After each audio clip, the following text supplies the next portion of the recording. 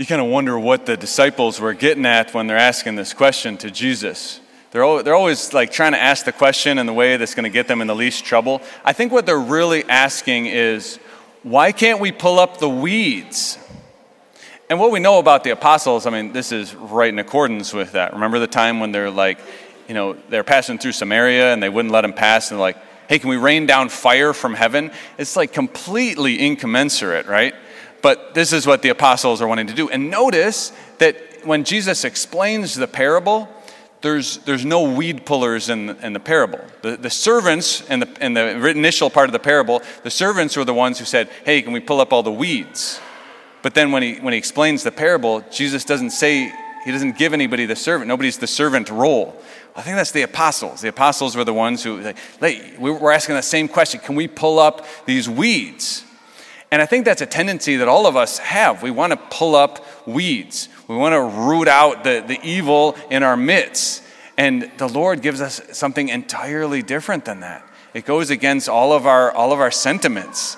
And it's frustrating for us. And this has always been frustrating for us. Because the field is the church. And the church is supposed to be the pure, spotless bride of Jesus. The church is full of saints, not sinners, right? No, unfortunately, there's a lot of sinners in the church. And there always has been, and there always will be. And there's always going to be that tendency to want to root them out. And Jesus' answer is always the same. No, we're not going to go there. We're not going to cancel people because they are sinners, or because they sinned once, or because they're notorious sinners. We're not going to cancel them. And that's a lesson that the apostles are struggling with. I think it's a lesson that we're all struggling with. But what if the parable went kind of like this? There was a man, he went and he sowed good seed in his field. It started to grow up. But then at night, his enemy came and he sowed weeds all through the wheat. In the morning, the servant said, Master, look at all the weeds. Can we go pull them up? And the master said, yes, pull up all the weeds. Are you more comfortable with that version of the parable? Or less comfortable? I find myself less comfortable with that version of the parable. Because I'm not quite so convinced that I'm wheat and not weeds. And maybe many of us can say the same thing. Or at least maybe, 20 years ago, like now pull up all the weeds. But 20 years ago, do you still want the Lord to pull up all the weeds? Well, no, not 20 years ago. But now it's okay. No, but that's precisely the point. Is that unlike ordinary agriculture, these weeds always have the opportunity to be transformed. Always have the opportunity of conversion. And that's what the Lord seems to be holding out for.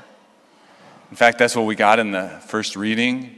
So St. Peter will later say that the Lord's patience is ordered towards our salvation. He's patient with us. He wants us to transform. He wants us to be converted. And actually we have many, many conversions that we need to undergo in our life. And so what do we do, though, with the weeds? Notice what the Lord doesn't say. The master of the house doesn't say to the servants who want to pull up the weeds, oh, no, there's no weeds. You just have to look more closely. Like, no, there's weeds. He doesn't say, hey, don't be so judgmental about the weeds. No, they're weeds. You can name a weed. Well, how do we know a weed's a weed? Well, the servants clearly seem to know. They're good enough at agriculture. They can figure these things out. Now, there was a particular weed in the Middle East called the darnel plant, and apparently it grew up very much like a grain of wheat. It looked very wheat-like until late, closer to harvest. And so in those cases, well, I don't know. I'm not the expert. And there is an aspect in our spiritual life when we're looking at the fields around us and say, yeah, I don't know why that person did that or why they said that. But it doesn't seem right. But our call as Christians is always to give the most charitable interpretation possible. Most charitable interpretation that, okay, maybe they meant it this way, maybe I misunderstood something, maybe they didn't have the full details. And insofar as we can, that's how we should proceed. Now, sometimes that gets more and more difficult, and especially when the people we're talking about are very well-educated priests or bishops or popes who should know all this stuff, and they're saying stuff that, like, that doesn't sound quite right. But I think it's always more charitable.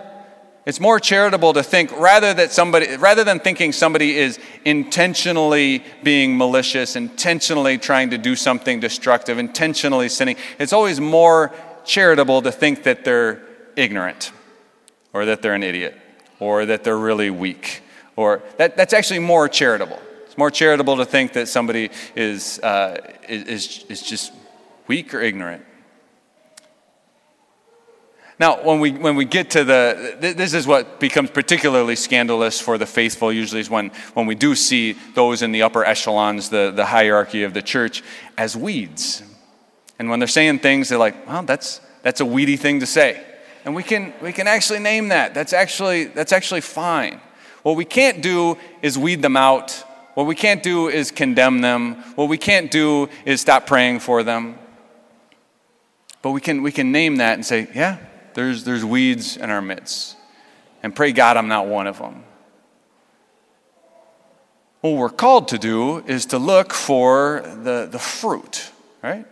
So this is what Jesus says earlier. He's just going on a list of how can you tell? He says there's going to be sheep among the wolves. There's going to be wolves among the sheep. There's going to be fruit, bad fruit, good fruit. He's going all these different ways that you can tell who is a disciple and who's not a disciple. And one of the ways that you tell is the relationship of the world to that individual and the relationship of the individual to the world. Because the characteristic of a disciple is that he will not be greater than his master. And if they hated the master, they will hate the disciple. We look at the great popes that we had in the last century, in the 1900s, and you could tell that they were great because the world hated them. Pope Pius XII, they hated him. They wrote all sorts of slanderous things about him, so much so that history has been completely rewritten that he hated Jews. Even though the head Jew of Rome, after the war was over, converted and took the Pope's name as his own. They hated Paul VI. Humanae Vitae, man, they hated that. The world hated him. Pope John Paul II, he got a little bit of a pass for a little while because he kind of helped take down communism, and in the West we hate that. And so he got a little bit, but then once he started talking about all those other things, man, the world hated him. That's a really good sign. That's a really good sign that you're on the right track when the world hates you. If the world starts singing your praises, ooh, look again. That's a dangerous spot to be. And it's kind of easy when we're thinking about and talking about like the hierarchy and things, because they're in the news and we get little sound bites and we don't know the full story. And again, at some point you can call a weed a weed. But what we can't do is stop praying for the conversion of the weeds, and primarily and most importantly, this particular weed. We've got to pray and work on our own holiness, examine our own relationship with the world. Do my worldly friends know that I'm a follower of Jesus? Do they find things that I do weird or unsettling? Or am I just one of the crowd? That's really where we want to look. The Lord sees this field, and he sees it as good, even though there's weeds in it. And we heard in the gospel recently that the rain falls on the good and the bad alike. The sun shines on the good and the bad alike. And so just because the rain is falling, just because the sun is shining, isn't an indication that I'm in a good spot with my relationship with the Lord Jesus. There needs to be other things in my life. And that's the fruit. It's the fruit we want to look for. It's the fruit that we want to hope that other people are aware of and see. I think so much of it is that relationship with the world. I think all of us, we want to be wheat. And we, like the apostles, want to pretend and call ourselves wheat. But it wasn't for a while into their discipleship that the disciples could actually call themselves wheat. It's not till the end of his life that St. Paul can say, I've run the race. I've won. I've completed. A crown of righteousness awaits me. Because if the Lord had plucked the weed 20 years before that, we don't have St. Paul. So if we want to be wheat, there's one really important part of the gospel we should look at. Jesus talks about wheat. He says, unless the grain of wheat falls to the ground and dies, it remains just a grain. But if it dies, then it bears much fruit. So if we want to be wheat, not weeds, well, let's be ready, let's be prepared to die.